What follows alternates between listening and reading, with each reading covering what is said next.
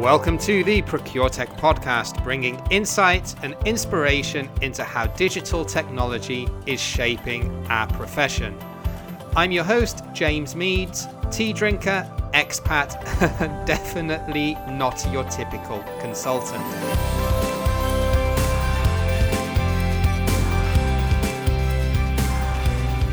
Yes, welcome to another episode of the ProcureTech podcast. And this week we've got a real treat for you because we've got the founder of a startup that won the Digital Procurement World 2019 Conference Award for the best startup. And they're also making a lot of waves in this space because it's a really unique, game-changing solution that they've brought out that kind of matches e-sourcing together with artificial intelligence and augmented negotiations to bring a whole ton of value to your supplier negotiations and to get tenders done in a fraction of the time than they would otherwise normally have taken.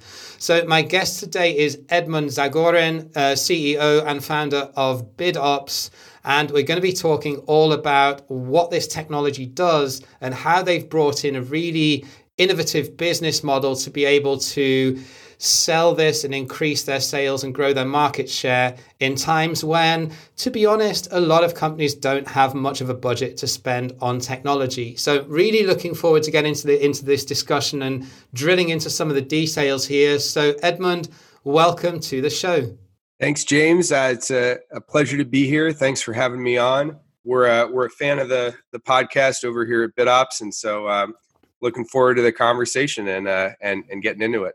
Fantastic. And just for complete transparency to anyone that's listening, I recently became a partner of BidOps. So if anyone's interested to try this out, then you can by all means reach out to me as well as the BidOps team. So after you won the Best Startup Award at Digital Procurement World back in what seems like an eternity ago, but it was only in November last year, has that propelled a lot of growth for you? Is it more down to the fact that COVID-19 struck and everyone now is needing to deliver, more faster, quicker, and with fewer resources, and they're looking for ways to work smarter to do that?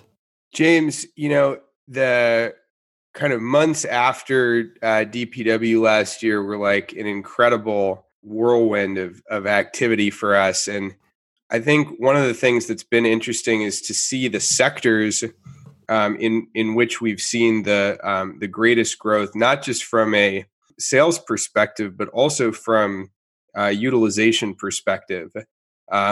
We're at a point now where we're seeing trends, not just across different industry verticals, but actually across different product and spend categories globally. And so, we're seeing pharma, life sciences is a huge area that there's been a lot of movement for digital transformation, a lot of appetite. And then, sectors like automotive has been really interesting. So there's a lot of companies in that space, again, doing business for things like spare parts, things like maintenance, repair, and operations categories, MRO categories. The pricing, there just hasn't been a lot of visibility into the negotiation process, into the RFQ process.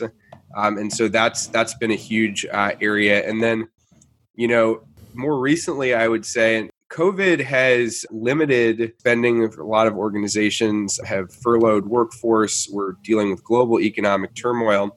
But that turmoil, I would say, is volatile rather than recessionary in its kind of most immediate impact. We'll, of course, see whether or not it leads to a greater recession or economic depression. But in the immediate term, you're seeing some industries, particularly in like consumer packaged goods, that have seen real surges in demand. You look at cleaning products or even things like toilet paper, where the supply chains have just been rapidly reorganized. Of course, PPE category we're all very familiar with now. So yeah, it's been quite a whirlwind, and I mean the whole market is going through a massive change. So it's still early days from our perspective.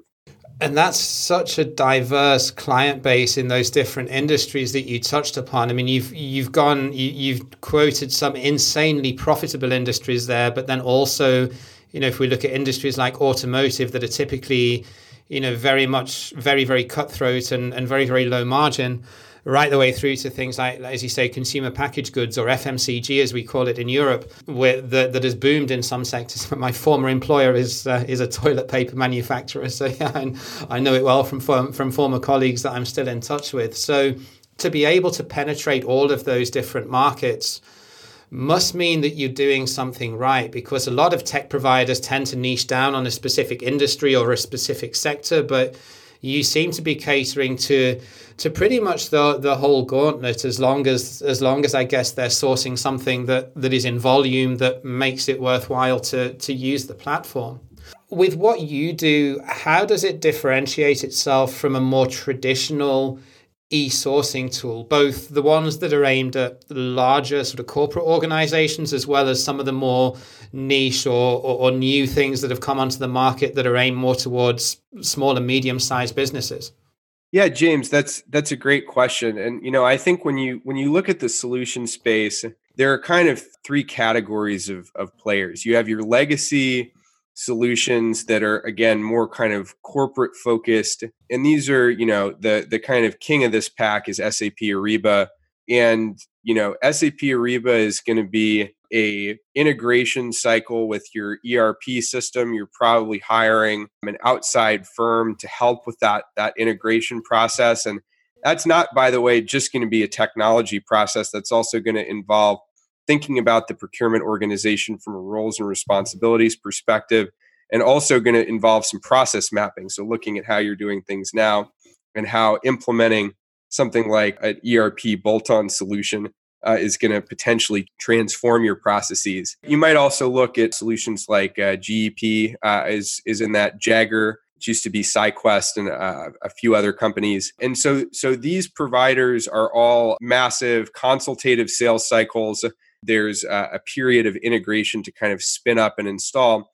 And there is, and I think will remain, an appetite for solutions like that among large corporate players. But of course, the critical thing that people are looking at now and increasingly going forward is, do I have the IT bandwidth to actually implement a solution like this? Where am I going to get the budget to do it?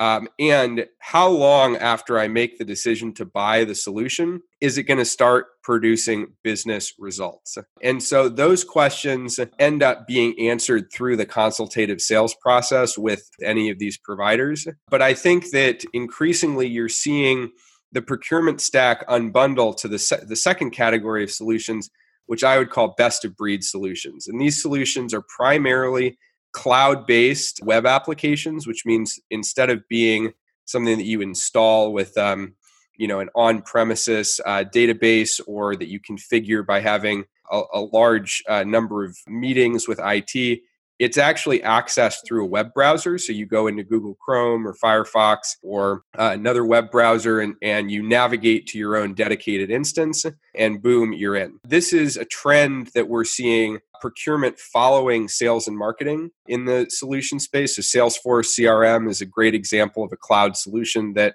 has been very disruptive for technology in the sales and marketing space. And I think you're seeing procurement solutions follow that in terms of the ability to offer, just a cloud experience. And the benefit there is that you can actually get an entire procurement team live in really a matter of minutes and hours instead of weeks or months. You can integrate all of these solutions with your ERP provider. It just doesn't have to integrate at the beginning. It's a nice to have rather than a must have, right? So it's a lot more versatile in terms of when or how or if you do it. Exactly. Yeah, exactly. And I think that is what is kind of propelling differentiation within the space as a whole. And then the third category of solutions is data providers. If you take the Salesforce CRM example, if you're a sales team and you buy Salesforce or another CRM system, you're also going to go out and you're going to buy a Zoom Info, which is now Discovery.org. And that helps you get contacts for leads to put into your sales process to then run that efficient pipeline. And so what we're seeing is companies like Tealbook, which is a great data provider in the space, ScoutBee, companies like Integrity Next are coming in to be data providers associated with supplier contacts, research about the market, and detailed analytics associated with supplier risk, compliance, and so on. Those providers plus the cloud services stack, and I'd put BitOps in the second category. We're a cloud-based web application with artificial intelligence that allows you to simulate a negotiation and get a savings estimate. And so you can essentially build a business case for every single sourcing process you run, and also generate an intelligent first offer that helps you get savings faster. So our slogan is better quotes faster. And that's really kind of our unique differentiator is you can run this unique game theoretically optimal type of negotiation where the buyer names their price and in doing so commands a decisive advantage. And so, that kind of fits in with that second category of cloud solutions. And then what we're seeing actually in our customers is people are going out and they're saying, instead of getting this long ERP bolt-on solution, we're going to start with digitizing today. So we're going to go out, we're going to buy a solution that gets us some supplier and risk data. We're going to buy a cloud procurement solution. We're going to put those together and boom, we now have the ability to stand up a global supply chain anywhere in the world, localize those suppliers and get best in class pricing. That's kind of really where we see the market heading as a whole. And then our unique differentiator, again, is just using AI to estimate the savings opportunity, go first in a negotiation, manage the process end to end with intelligence. By intelligence, what we really mean is this revolution in content creation from web applications where it used to be the content in web applications was one size fits all. So if you log in, you're seeing very similar content to what other people are seeing in the same platform.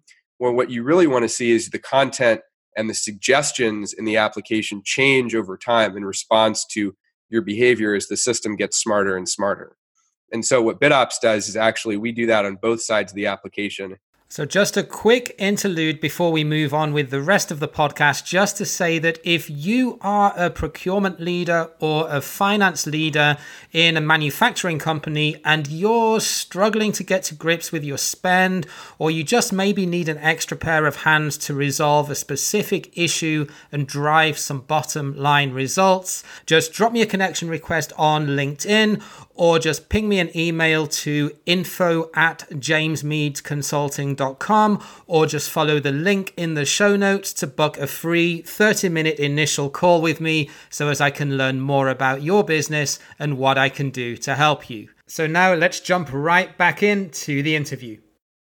So are you finding then that given that you essentially you're straddling two niches of both being an e-sourcing tool and also using AI to do simulation of negotiations and come up with smart first offers. So bearing that in mind, and also the fact that you're a cloud-based solution, I guess most big businesses, most larger corporates are going to have something like an SAP or an Oracle as an ERP system in place anyway. So are you starting to see companies move away from those ERP systems for certain parts of their procurement processes? If they've got very specific itches that they want to scratch that are better suited through these best in breed solutions. I mean, not just BitOps, but I mean the industry in general of these cloud-based best in breed solutions.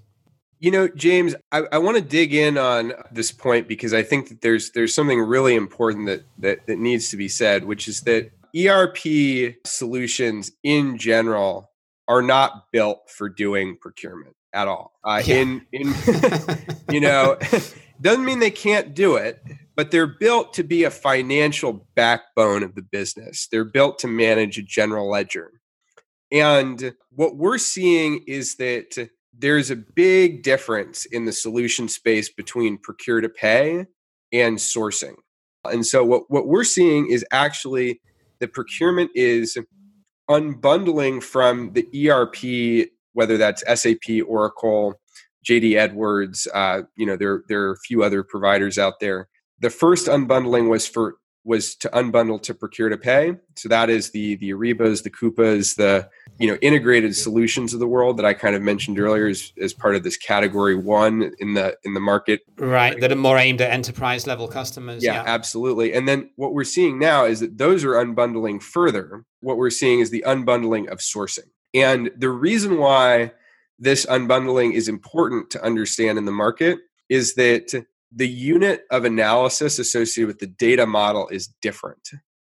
So for procure to pay, the unit of analysis is the purchase order. So if you get a spend cube done and you're looking into your spend category, you're really using an accounting centric mindset to look at that spend and to break it up into different categories and see where the opportunities are. But in most cases, you're not seeing line item level detail. And this is really, really important. It would be like, James, if I asked you to tell me roughly how many sandwiches you've bought in the past year. I'm being a little bit absurd, but just go with me for a sec. You might go to your credit card statement and you might say, okay, well, how can I use my financial history to see how many sandwiches I've purchased in the past year for myself? And what you would quickly discover, and this is true of most credit cards, is there's no line item level detail whatsoever. It will tell you that you went to a restaurant and you might have spent, $15 there. It won't tell you what you bought. And so what you'll find out is that actually on the ERP and procure to pay side, the data model operates in a very similar way. So it'll tell you had a purchase order with, vendor X and for this amount of money, but it won't actually tell you at the line item level what you bought. Yeah, well, if direct materials it would, but yeah, and indirect materials and services, yeah, you're absolutely right, yeah, because a lot of it's purchased on free text, yeah. Well, and so the interesting thing is that even in direct materials, getting that line item level detail is challenging, not because not because the ERP system can't show it, but because literally in the method of generating the purchase orders, there's often mistakes, errors, incorrect data, etc. And so it's not even that the ERP can't show it to you. It's that the underlying data itself does not support that type of investigation. The reason that sourcing is such a terrific opportunity is because sourcing allows big companies to see at the line item level exactly what they're buying. And not only what they're buying, but what the opportunity associated with savings looks like when they run good sourcing processes or expand the amount of spend that sourcing touches across different categories. I completely agree. And I think with anything like a tool such as BidOps or any sort of sourcing module, if you're able to break it down to that level of granular detail and to be able to measure that as an event, as long as that is recorded somewhere centrally and doesn't just sit in someone's C drive or in an Excel file as it traditionally has done, it can give you a huge amount of data. It's really just keeping that in a centralized place that's easy to access and that's a user-friendly platform to be able to access it. I mean, sourcing tools generally these days are able to do that, but with what you've developed with BidOps, it does a whole mantra of other things on top of that. So, I mean, this technology doesn't come cheap. And you alluded earlier on in the interview that, IT budgets are tight right now. And even though, people need to be sourcing smarter and sourcing faster as a result of COVID and some of the supply chain disruption, companies don't have 6 or 7 figure IT budgets to spend on procurement tech. So, I guess there is a business case to do something here, assuming you can convince a client of the benefits of implementing something such as BidOps in the sourcing space. But you've actually brought in quite an innovative solution to this in terms of you're offering the tool on a gain sharing contract. Could you talk us through a little bit around how this works and what sort of take up you've had there and some of the common sort of concerns and pitfalls that clients have when they look at implementing something on this type of model? Yeah, James, happy to dive into that. So we're actually really proud of the fact that we're able to offer our solution to qualified customers with no upfront cost. And part of the reason that we're able to do that, it all goes back to our low cost to serve. So creating a secure, dedicated instance that's fully integrated with all of our customers' data is something that we can do in under an hour. And because it's a really low cost to serve, we're able to say, look, rather than going through a sales process that's going to take up a lot of your time and a lot of our time, let's get you on the platform. You don't have to pay us a dime. And let's get you off in sourcing. And what we have to agree and be really clear about is that when you save money, as you inevitably will, that at that point we have the terms of our commercial relationship solidified so that we understand what it costs to actually have a digital transformation that pays for itself. Now, BitOps as a solution, our selling price is designed, and our agreements are designed to pay for themselves in under 30 days. And so we're asking a very reasonable price to begin with, but we also understand that as you alluded to, IT budgets are tight. In a lot of companies, people are freezing IT spending. And so the question then becomes, well, if you're making it harder to save money and your goal is to save money, is that really a good business decision? Most people will say no. So as part of a cost reduction project, BitOps can actually be leveraged to drive a tremendous amount of savings. And so it doesn't really make sense that we should have as a blocker for that this IT budget constraint, which organizations are seeing.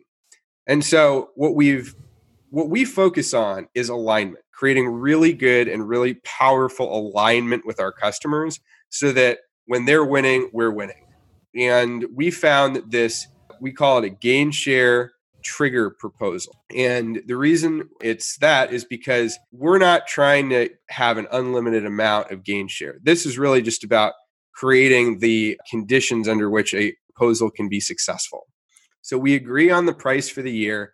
And by the way, BitOps proposals are not based on the number of users. You get unlimited users. We want you to communicate with your business partners and your internal business customers using BitOps, manages all of your messages, make sure you get out of those long email chains that are so irritating. And so we agree to a flat price for the year. And then we say, here's a solution. We'll give you full support, get you live, help your suppliers on board. And once you achieve the outcome that we've described, don't take our word for it. We want to see you get that outcome. And then we'll have an agreement that's already been executed. And at that point, we get a PO cut. So that's really the framework around the agreement.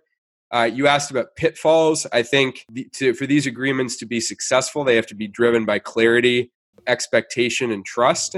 So we put everything on paper. That's our main rule. We don't do any handshakes or, you said this, I said this. It has to be on paper. So if we're doing our job right, our gain share agreement is less than a page.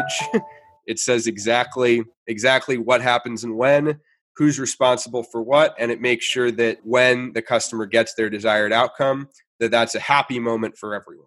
Because it's always been a bit of a hornet's nest from a legal perspective, hasn't it? In terms of, how does one prove a saving if, especially if it's a bunch of parts or components or materials that don't have a purchase price history. There's always going to be that battle between procurement and the CFO around what constitutes a saving. And have you never been sort of dragged into the middle of that? We haven't, because we always structure our agreements as having one approver for recognizing the savings. So we've done this enough times that we just have a pretty standard process for savings recognition. And we ask, of course, the customer to agree to that process. And our gain share agreements are driven by savings opportunity. And so the business gets the opportunity to award savings. And if they choose to do that, then the solution can provide that benefit immediately. If they choose to recognize it over a longer period of time, that tends not to affect our agreement. Ultimately, at the end of the day, this is not about gain share from our perspective. It's about how do we create alignment with our customers' desire to implement a new digital solution, but not necessarily being able to justify that budget upfront. Right. And I guess as part of that, the person then that's going to be signing off those savings in most instances is going to be procurement. And I mean, I understand what you're saying, that you as a third-party provider, it's completely outside of your control. If they've got a difficult stakeholder that just doesn't want to implement or doesn't see as a priority the saving that a sourcing that someone in sourcing has gone out and got on the plate for them, you have no control over that. So ultimately you have to get paid based on the factors that you control, just like a consultant ultimately, can't guarantee that every opportunity that he finds when he goes into a client will be ultimately implemented. It's the same argument, isn't it? I think that's correct. And we haven't seen this. I mean, the folks that we've worked with on agreements like this have just been absolute rock stars. But I do think that if there's ever a question about what is or is not the case, then it just means that the agreement hasn't been written correctly.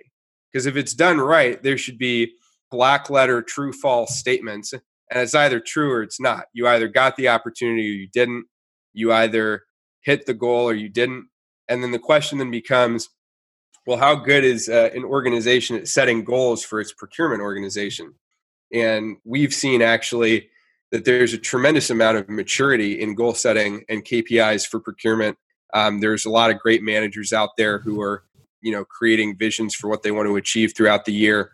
And, I would say that from our customers' perspective, if they can get to their goals faster or do more with less, in some cases we are seeing the labor force in procurement being constrained, people, either losing headcount or simply being asked to do more with less, or having employees that, are just able to work less because they're working from home or they have other obligations.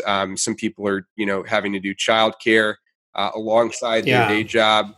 And as a result, seeing a hit in productivity. So you're a leader, you're thinking, well, what can I do for my team so that we can, do more with less, hit our goals for the year and deliver a great user experience to our business customers.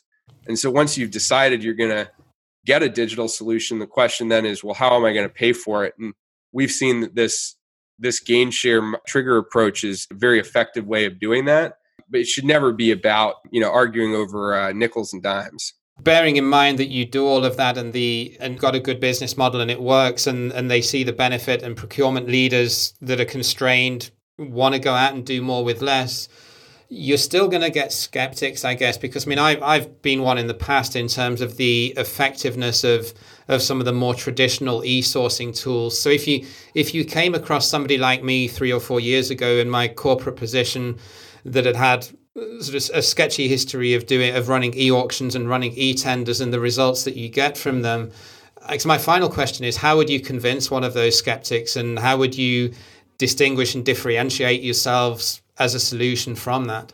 Well, I would say the challenges with traditional e-sourcing events, I would say, are threefold. One is they're kind of hard to set up correctly, and you need to be really good at running them a lot. There aren't a lot of people who have run a tremendous number of them to have the experience to set them up correctly, which is why you see a lot of consultants in the space. Two is that executing them, there are a lot of failure points. If you think about it, you have all of the suppliers, each of those is a failure point. You have the buyer, that's a failure point. You have the business customer, that's a failure point. And then you have the technology itself, and that's a failure point. So if you add all of that up together, there's a lot of opportunity to fail, and everything has to go right for it to succeed. And so what BitOps did is we actually rethought the entire e-sourcing process from the ground up. We built intelligence into every step of the way. So the default outcome of our process is success. When I used to be a consultant, I used to help customers set up sourcing processes on a variety of different systems. And it was always a little bit nerve-wracking, like day before and day of, to make sure the event would go on without a hitch. With BitOps, our customers typically don't even monitor the events that they're setting up. Wow, okay. They get the results back and they get the tabulation and they say, great, we got the savings, on to the next thing. And so the reason, by the way, that works is because the whole process is driven by the game theory of the intelligent first offer.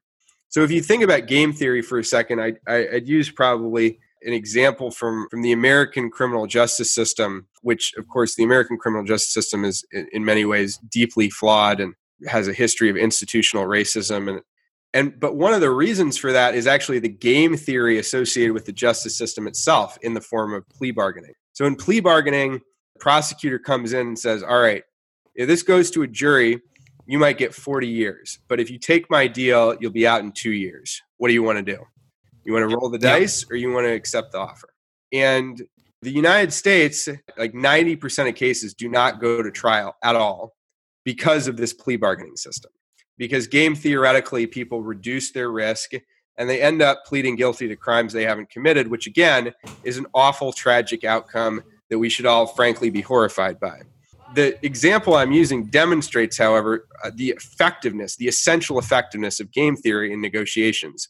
What BitOps does is by making an intelligent first offer, we actually create alignment between buyers and their suppliers by mutually de-risking the process of offering a quote. So the intelligent first offer is an indication to the supplier where their pricing is expected to come in, where they should come in based on the buyer's access to benchmarking data. And it helps the supplier submit that quote faster because there's just less that they have to fill out. So there's like reduced manual data entry. People generally like it when things are easier. And so there is literally just a convenience factor to the quote submission process. The final element is that in terms of the evaluation side, you're getting that rapid apples to apples comparison across the board, factoring in value-based criteria as well as price. So you're having that total cost of ownership understanding, and you can actually see and compare across business requirements for different suppliers. So, I mean, I would say if there are skeptics out there, try it out. And if you don't believe that your team is up for it as far as change management, work with a partner, work with a consultant. So what you've outlined makes a lot of sense. I think the only thing that I would add to this just before we sign off is that you're still going to have to choose a category that's beneficial for an e-sourcing process. If you're sourcing complex engineering services, it's probably not going to work. But if you're sourcing something that is pretty easy to define what the spec is and has some volume behind it or has some significant spend, then yeah, I mean, it's I would say as well to anyone that's listening to take Edmund's gauntlet challenge and yeah, give it a try, because you don't know until you've tried it, and it is genuinely different to a lot of e-sourcing tools that you may have historically used in the past that are using pretty old hat technology these days, let's be honest. So final question or final point, Edmund, before I sign off, if anyone would like to get in touch with you or with the BitOps team, what's the best way that they can reach out to you? So I would say if anyone's looking to get in touch, we do have a website, bitops.com. You can sign up to meet with a member of our team directly on the site. It'll actually give you some options to make an appointment, or you're more than welcome to email the company, hello@bitops.com. That'll go to our marketing team, or if you want, you can reach out to me directly, either through LinkedIn or email. And then there's also some great resources on us. I'd call out Spend Matters, did a fantastic profile. They're very detail oriented. So it has pros, it has cons. You see the good and the bad. And I'd urge you to explore the evidence and come to your own conclusions. It's certainly a great time and to be exploring procurement tech, but also there's so much choice. There's an embarrassing array of choice that it can be often quite a perplexing decision or proposition to someone coming in that doesn't have a deep understanding of it. So I appreciate you pointing out those resources that have also done some independent analysis on you. Edmund, thank you so much for jumping on the show with me. It's been great to talk to you and learn more about some of the detail that I didn't know behind the platform as well, actually, and how you got to where you got to. So thank you for the conversation. Keep in touch, and good luck with your growth. Thanks a lot, James. I appreciate the invite. It's always fun to talk about these topics, talk about where the market's headed and the evolution of new technology in the space. And I wish you a good rest of your day, good rest of your week. Love the podcast, so keep at it.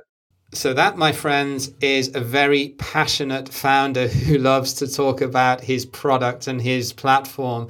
Edmund gave some pretty detailed answers there as to what BitOps can do and how it differentiates itself from some of the more traditional e-sourcing tools that are out there, and some of the objections that historically have been faced when looking at those types of solutions. So hope you found that really insightful. Just a quick one from me before I sign off. This is actually going to be the last episode of series 1 of the ProcureTech podcast, and I'm going to be going on a little bit of a hiatus for the next few weeks. But don't worry, we are definitely going to be back with Series 2, which will be coming back at you in a few weeks' time. And Series 2, we're actually going to mix the content a little bit for Series 2 and do something a little bit different just to make sure that we stay fresh in the ears of our listeners. So definitely look out for what's going to come your way in a few weeks' time with the new series. We will do a short trailer episode before we launch Series 2, as well as some updates on LinkedIn. So if you're not following the podcast page on LinkedIn, then definitely hop over there and give us a follow so as you know what's coming. All the best, everyone. Look after yourselves. Take care during the time that we're off the air. And I look forward very much to catching up with you very, very soon. Thanks again for listening to this episode of the ProcureTech podcast. If you like the show, then please subscribe, or even better, why not write us a quick review on Apple Podcasts? It would not only really make my day, but it would also help our mission to enable procurement and finance leaders to become more data-driven through the power of digital transformation.